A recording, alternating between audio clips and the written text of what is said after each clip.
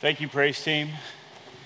Church, please turn your Bibles to 2 Samuel, if you will. 2 Samuel in chapter 2. You received an email this week from me, but really from our children's director search team, sharing a plan that we would like to put before you to change the structure of our children's ministry leadership. We're so grateful for Melissa Raleigh, who has been serving as our interim children's director, and she is excited about continuing to serve in the part-time capacity of children's director. And then, of course, you saw in the letter that the committee is very excited about Lily Everett serving in the part-time assistant children's director role. We'll have a special called business meeting to talk about, to approve, to affirm that restructure on August 30th at 6:30 down in the fellowship hall. So if you have questions, you can bring them, or you can talk to anyone on the committee. They were listed in that email, or you could talk to me about it beforehand. But we're excited about what God is providing for us. 2 Samuel 2 and 3 today is where we will be looking at in God's Word. You know, by God's grace, America has, for the most part, experienced peaceful transfers of power from one president to the next throughout our history, and we are grateful for that. But that's not true everywhere. In many countries, when a new regime comes to power, there is violence or there is a dramatic shift of values and, frankly, a whole new way of life for the people who live under that regime. This was the case in well-documented and well-known situations like Vladimir Lenin of the Soviet Union, Muammar Gaddafi of Libya, Pol Pot of Cambodia, and of course Fidel Castro of Cuba. And I've spoken with many Cubans over the years about the transfer from Batista to Castro in 1959. Now, in a matter of days, everything changed for the Cuban people. And I'm not trying to say that everything was perfect under Batista's power, but Castro aligned himself with the Soviet Union and their socialist and communist regime, and life would never again be the same for the average Cuban. Freedoms were gone. Bibles were confiscated and burned. Loyalty to Castro was paramount, and it was enforced by his own hit squad led by Che Guevara. And since Miguel Diaz-Canel came to power in 2018, things really haven't changed much for the Cuban people, not much better for the average Cuban. We have a lot to be thankful for in America. When a new president or a new governor or a new mayor or some other elected official comes to power, there are limits to how far and how fast things can change, how things can move. And while we all understand that our government and our people are divided right now between the right and the left, and neither side would claim that they're satisfied with where things are, people, for the most part, are free to do what we want to do, no matter who's in office. Well, transfers of power have been part of civilization for thousands and thousands of years. In biblical times, there are recorded multiple transfers of power, multiple conquests, and multiple wars. This morning, as we continue in 2 Samuel chapters 2 and 3, we're going to see the beginning of a transfer of power from one kingdom to the next as we look to various kingdom matters. And I want us to see how to live in the kingdom of the anointed king.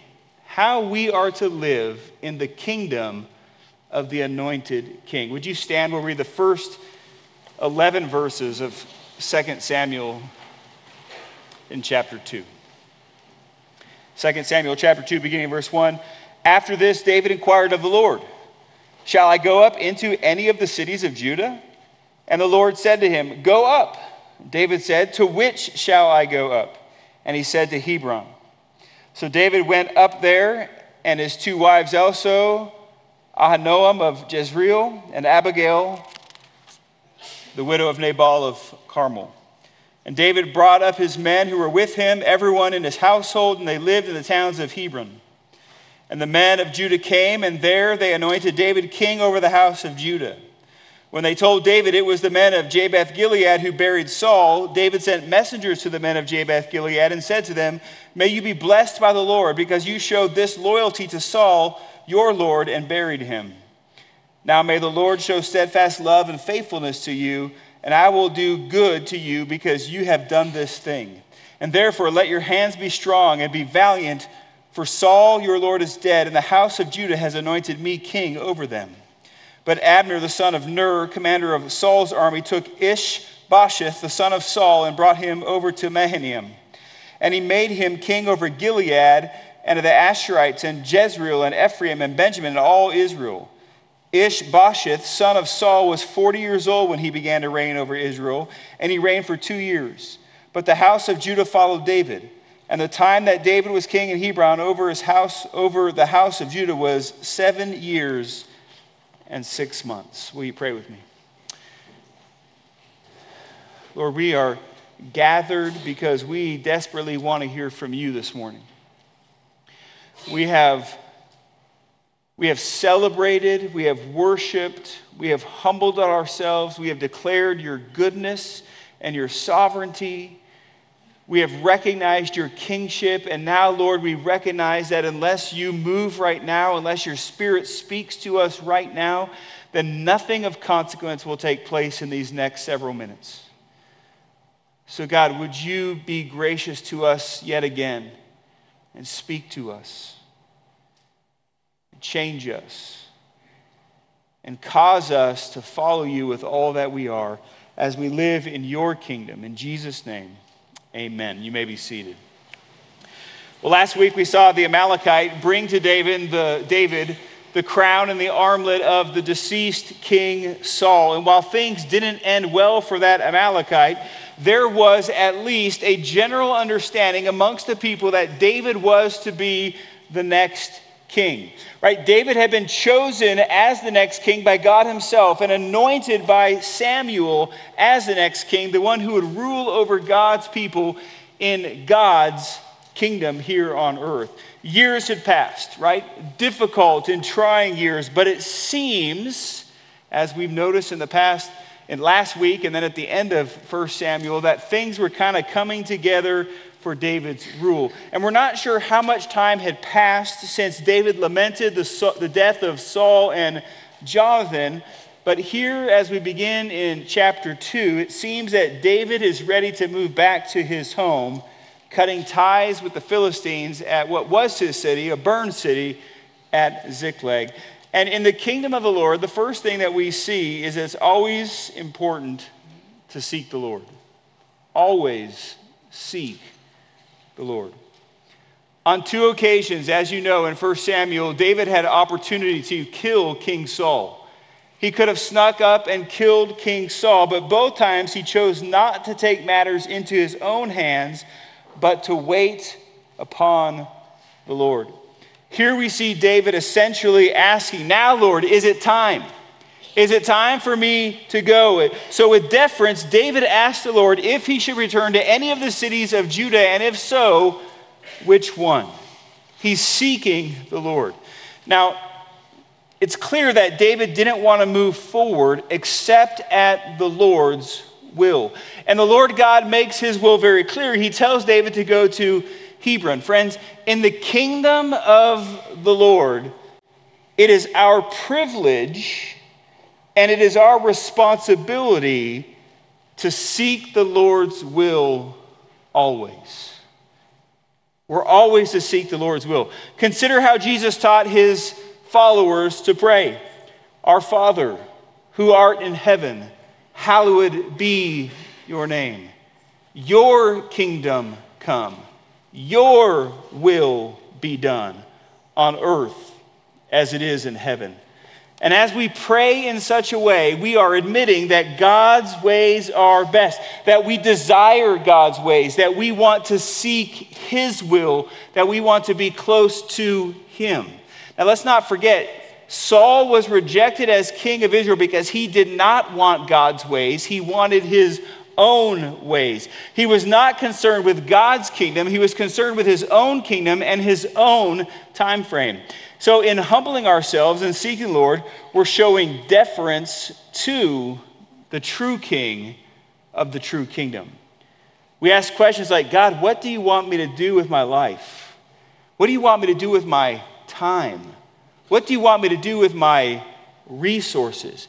God, what relationships do you want me to invest in? How can I best serve? How can I best help? In what ways, God, can I bring you most glory from my life? Friends, these are questions that we should be asking God on a regular basis. And I believe that if we are genuinely seeking the Lord and genuinely humbling ourselves and asking God these questions, then he's going to give us an answer. Sometimes God's answers are very clear from Scripture, right? They're just clear. We read them in Scripture and we know beyond a shadow of a doubt this is God's will for us. Sometimes God can reveal his will through the counsel of others or even through circumstances. It may be that God reveals his will through strong impressions in your life, but let me just say this. We have to be careful there. Our subjective feelings are never an authority over our own lives. We have to be careful in there. In fact, I know a person who recently made a huge decision because this person was convinced this was God's will. But I question that decision. Why? Because it's clear that leading up to that decision, this person was not following Scripture, was not following God's will, even though she subjectively believed beyond a shadow of a doubt that this was God's will. So here's the thing. When we recognize that we are citizens of God's kingdom, we'll seek the Lord.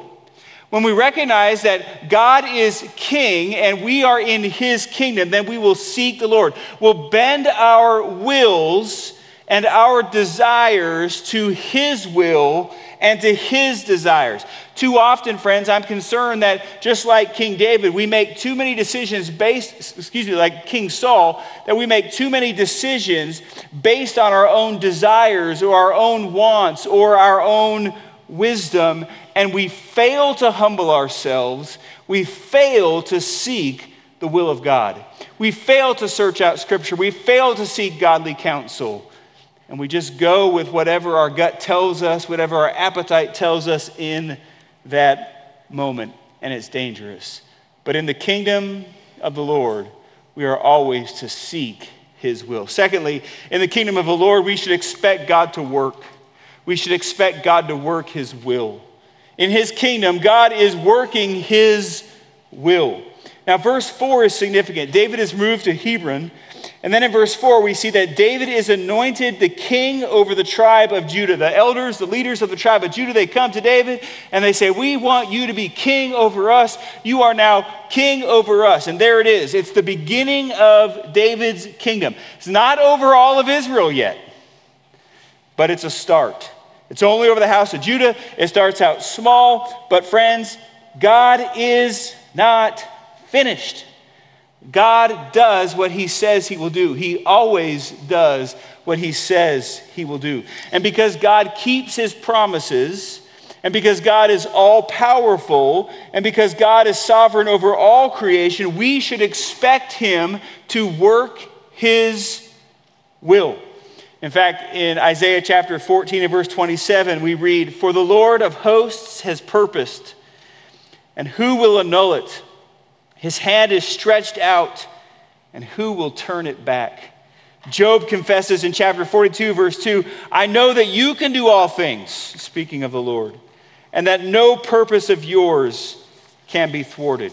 Friends, it shouldn't surprise us that the beginning of David's kingdom starts out small, for Jesus teaches us similarly concerning the kingdom of God. And remember this, David is a type. He is a pointer. He is the anointed, but he is not the ultimate anointed one. He is a pointer, a type, showing us or leading us or pointing us in the direction of King Jesus, the son of David who sits on the throne of God forever. And I want you to hear what Jesus says in the parable of the mustard seed, Mark chapter 4, verse 30. And he said, "With what can we compare the kingdom of God? Or what parable shall we use for it? It is like a grain of mustard seed, which, when sown on the ground, is the smallest of all the seeds on earth. Yet when it is sown, it grows up and becomes larger than all the garden plants, and puts out large branches so that the birds of the air can make nests in its shade." Do you see that? It starts out small. The kingdom of God starts out small, but it ultimately overtakes everything. And Jesus began with 12 followers, and it grew. And then on the day of Pentecost, there were 120 disciples gathered together, waiting for the promised Spirit who would descend. And there they were, waiting after Jesus' ascension, and then the day of Pentecost, and the Spirit comes, and they're filled with the Spirit. 120 disciples gathered at the moment. It starts small, but now, friends, it's growing, and it continues to grow, and soon the kingdom of God will be over all things. John Calvin writes, "The earthly reign of David is a token in which we must contemplate the reign of the Lord Jesus Christ and the salvation of his church to the end of the world." In Jesus' conversation with his disciples in Matthew chapter 16, he's asking his disciples, "Who do the people say that I am?" And you'll recall that Peter says to them, "You are the Christ. You are the Son of God." And Jesus looks at Peter and says, "Blessed are you, Bar-Jonah. For flesh and blood did not reveal this to you, but my Father who is in heaven. And I tell you this, on this rock I will build my church, and the gates of hell shall not prevail against it." This is the promise of God. This is the building of the kingdom of God, and it will overrule everything else. And friends, this is solid encouragement for us, isn't it? For as citizens of his kingdom, this is solid encouragement for us. We don't lose hope because his kingdom is over all. And it's solid encouragement for us to engage in evangelism, right? Because we are called to proclaim Christ and make disciples. And we can be certain that God will work his will and work his will according to his perfect wisdom. And we know that his will is to save all those whom the Father has given to Jesus. John chapter 10, verses 28 and 29. And since faith comes through hearing the gospel, let's proclaim the gospel clearly and boldly. And we know that it's God's will for his children to grow in holiness, to be made more like Jesus.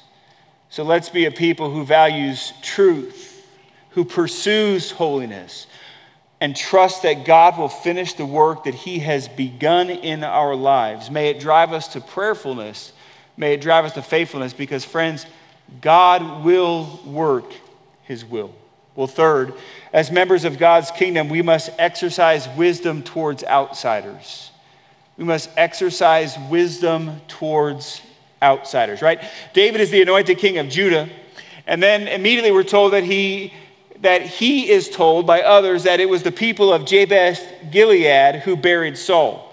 Now, if you think back a little ways, you'll recall that the tribe of Jabesh Gilead was associated with the tribe of Benjamin. They would have been loyal to Saul.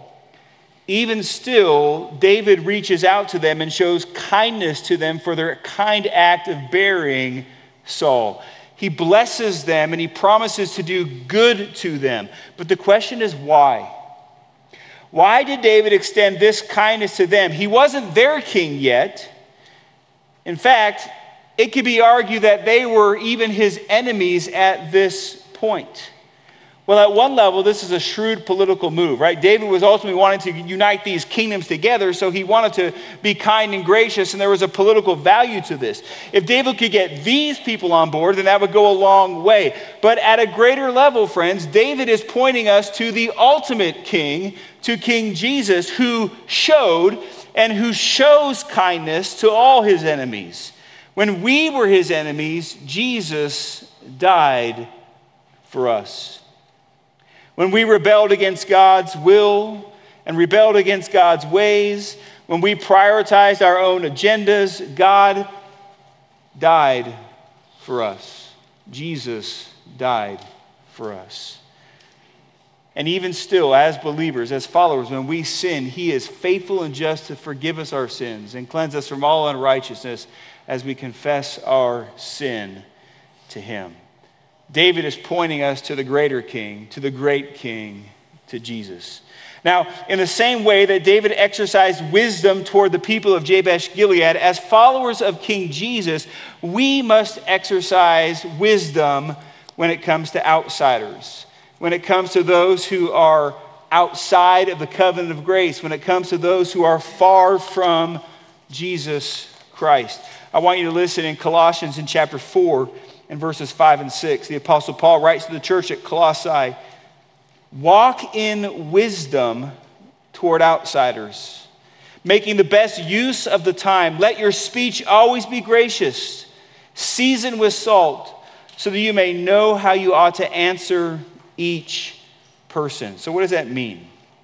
Paul is talking about our conduct, how we live, how we walk, how we behave, how we live our lives before those who are not yet in Jesus Christ. Now, certainly this would include living in integrity and without hypocrisy. Why? Because when professing Christians live in unrepentant sin, live sinful lives, this turns non-believers away from Jesus. But it also includes moving away from self-righteous judgmentalism and a holier-than-thou attitude. Friends, hear this. Anytime we put more confidence in our own behavior, in our own goodness, than we do in the grace of God, we can easily push non-believers away. Why do you think the populace love to hear Jesus so much? Why did they receive Jesus so much differently than the religious leaders? Do you think it was because Jesus was watering down the truth? No, of course not. Jesus didn't water down the truth. Instead, he spoke the truth in a way that people who heard it felt loved and cared for. And by the way, we shouldn't expect non-believers to act like believers. They can't. They don't have the Spirit of God compelling them, changing them, breaking them from sin tendencies. Instead, we ought to point them to truth, pray for them, and show kindness to non-believers. Exercising wisdom towards outsiders also means that we are intentional about how and when we engage them in truth, graciously speaking the gospel and the hope that is found in Jesus Christ. Look, we could have lots of non-believing friends. We could have lots of non-believers in our circles, and we should show kindness and grace and love to them. But if we never share the gospel with them and we never point them to truth, then we're not really loving them. We're just not. When you survey your relationships, how might you transition conversations and transition relationships in such a way that starts to focus more on the hope that is found on Jesus Christ rather than just the things that you share in common with them? Fourth, as members of God's kingdom, be ready for opposition. As members of God's kingdom, be ready for opposition. Now in verses 8 and through 11, we have Abner, the commander of Saul's army, making Ishbosheth, one of Saul's sons, the next king of Israel. Now already we might be wondering, well, wait a minute, what's going on here? Wasn't David supposed to be the next king? And what we see here is a counterfeit kingdom. As one loyal to Saul, Abner was opposing David and opposing the Lord God. In fact, Abner knew that the Lord had plans for David. He knew that David was going to be the anointed one. In fact, he even admits this to King Ishbosheth in chapter 3 and verse 9 when he gets offended at the king's accusations against Abner. Now, the rest of chapter 2 highlights the conflict between these two kingdoms. In verses 12 through 16, we read of Abner's offensive against the tribe of Judah and the army that was led by Joab. What began as a sort of competition turns into a tragedy where 12 members from each army are killed kind of simultaneously in this event. Now, there was a lady named Zeruiah. She had 3 sons. The 3 sons here as are listed. Joab is one of them. We continue on and we see that he had 2 other brothers. And when they move in this direction, when they begin this assault, and after these 12 from each side died, the brothers begin to chase after runs after this Abner, the leader of Ishbosheth's army. And he pursues him, and Abner's like, stay away, don't come, what are you doing? Stay away from here. Well, ultimately, he ends up killing him. So now Joab's brother is dead, and Joab's going to have a little vendetta going on in his own mind. And things were about to come to an end, but then finally, Abner says, what are we doing? Why are we fighting? Let's just break this up. Let's call this off in the moment. So if we read in the last verse of chapter 2, we see that they broke up that day and they were not to fight again that day. Of course, the peace was short-lived, because when we read in chapter 3 and verse 1, there was a long war between the house of Saul and the house of David. Now, David's kingdom kept getting stronger while Saul's kingdom kept getting weaker. And friends, this too points us to the kingdom of God. There is one true kingdom, and there is one true king, and his name is Jesus. And there will always be opposition to the king of righteousness, and this opposition comes from counterfeit kings and counterfeit kingdoms. And the world rages against Jesus. The forces of darkness are opposed to the kingdom of light, and those who have yet to bow the knee and put their faith in Jesus find themselves fighting against truth and opposing King Jesus. According to Scripture, friends, everyone in this room enters this world on the wrong side of the battle. In Ephesians in chapter 2, we read that we are sinners by nature and sinners by choice, and enslaved to sin and fighting against God and fighting against righteousness. But it's not just individual sinners. It's the whole world system that is opposed to truth and righteousness. Satan and his army of demons seek to keep sinners entrapped in their sin, making sin seem so enticing. Friends, that's why Hollywood is so profitable, because so much trash that comes out of Hollywood is what we entertain with ourselves with, and this makes it seem so enticing. I was shocked to see the backlash against the movie The Sound of Freedom when it came out back in the month of July. I was appalled to hear the comments that were made as if making light of the whole sin of sex trafficking. But that's how the kingdom of darkness works. It wants to protect itself. It wants to belittle people who seek righteousness and follow truth. And it wants to promote sin at all costs. And while it seems like the kingdom of darkness may have had the upper hand, in the end, the kingdom of God will win. Our King has no rivals, and he puts all things under his feet. So church, as you live for King Jesus, expect opposition. Expect people to treat you unfairly. Expect trials and difficulties, and pray.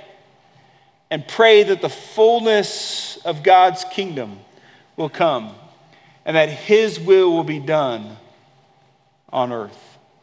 Well, in an odd twist of events, chapter 3 records Abner's switch of loyalties and his movement towards King David.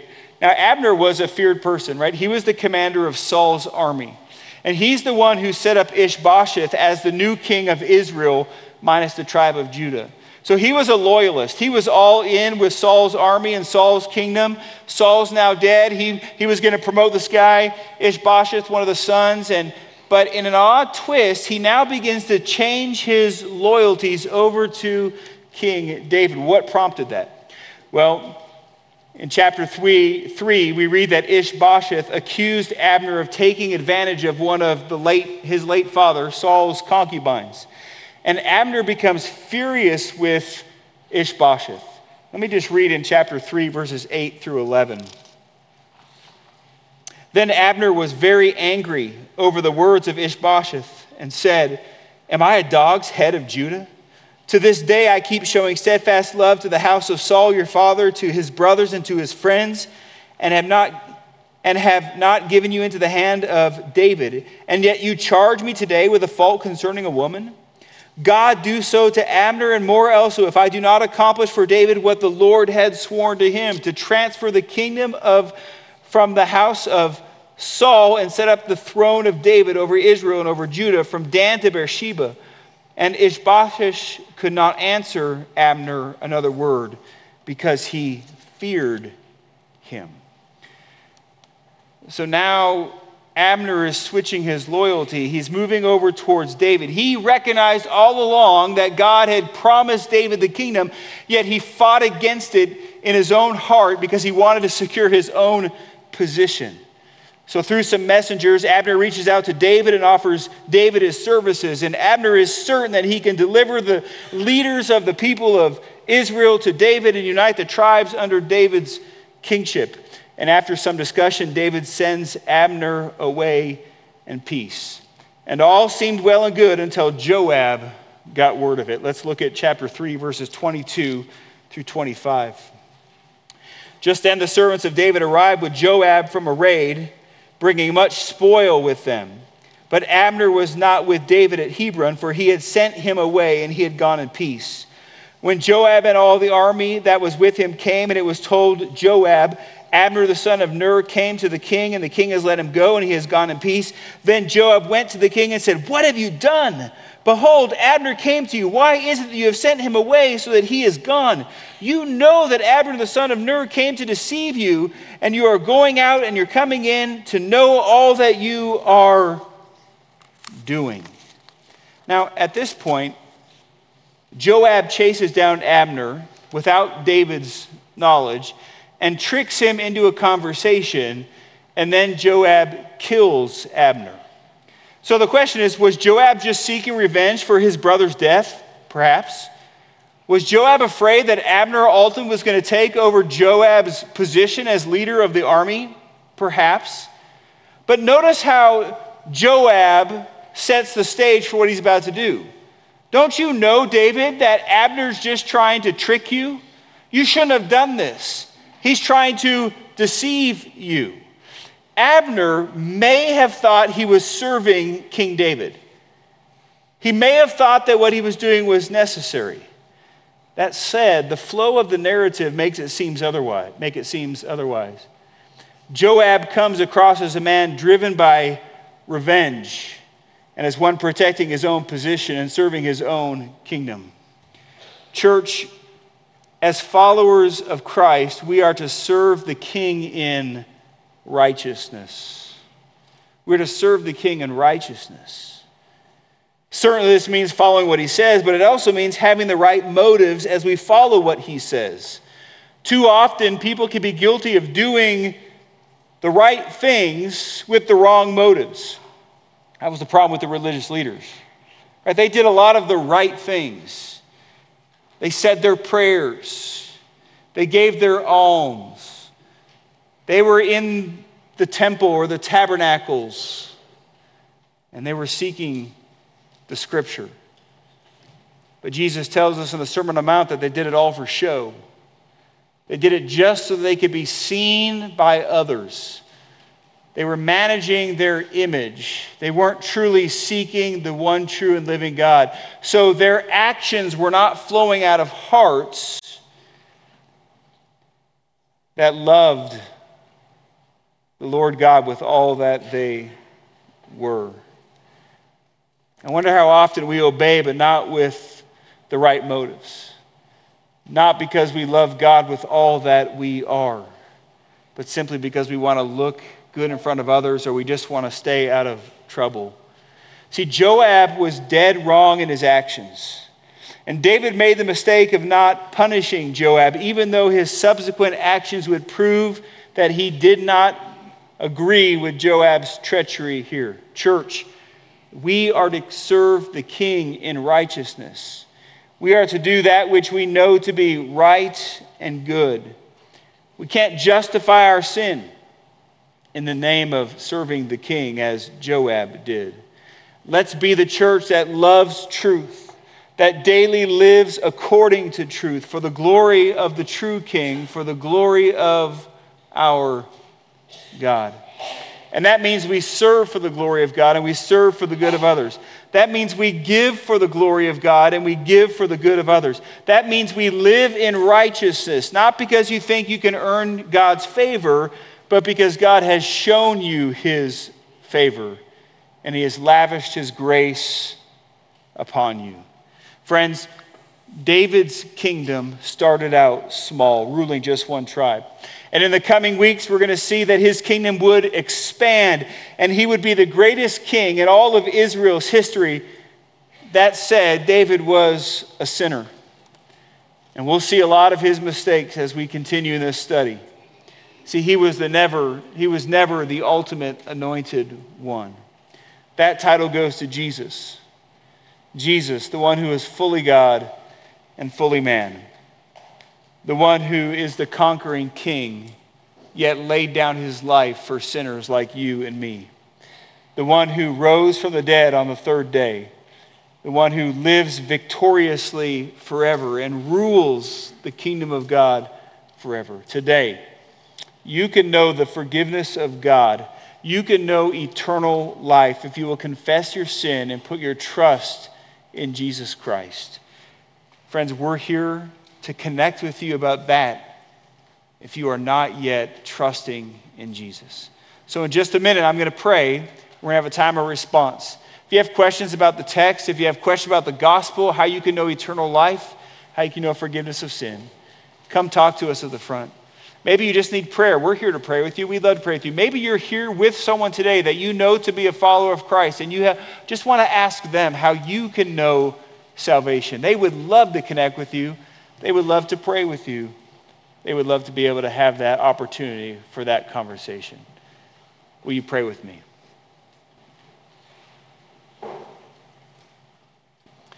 Father, thank you for your great love and your kindness.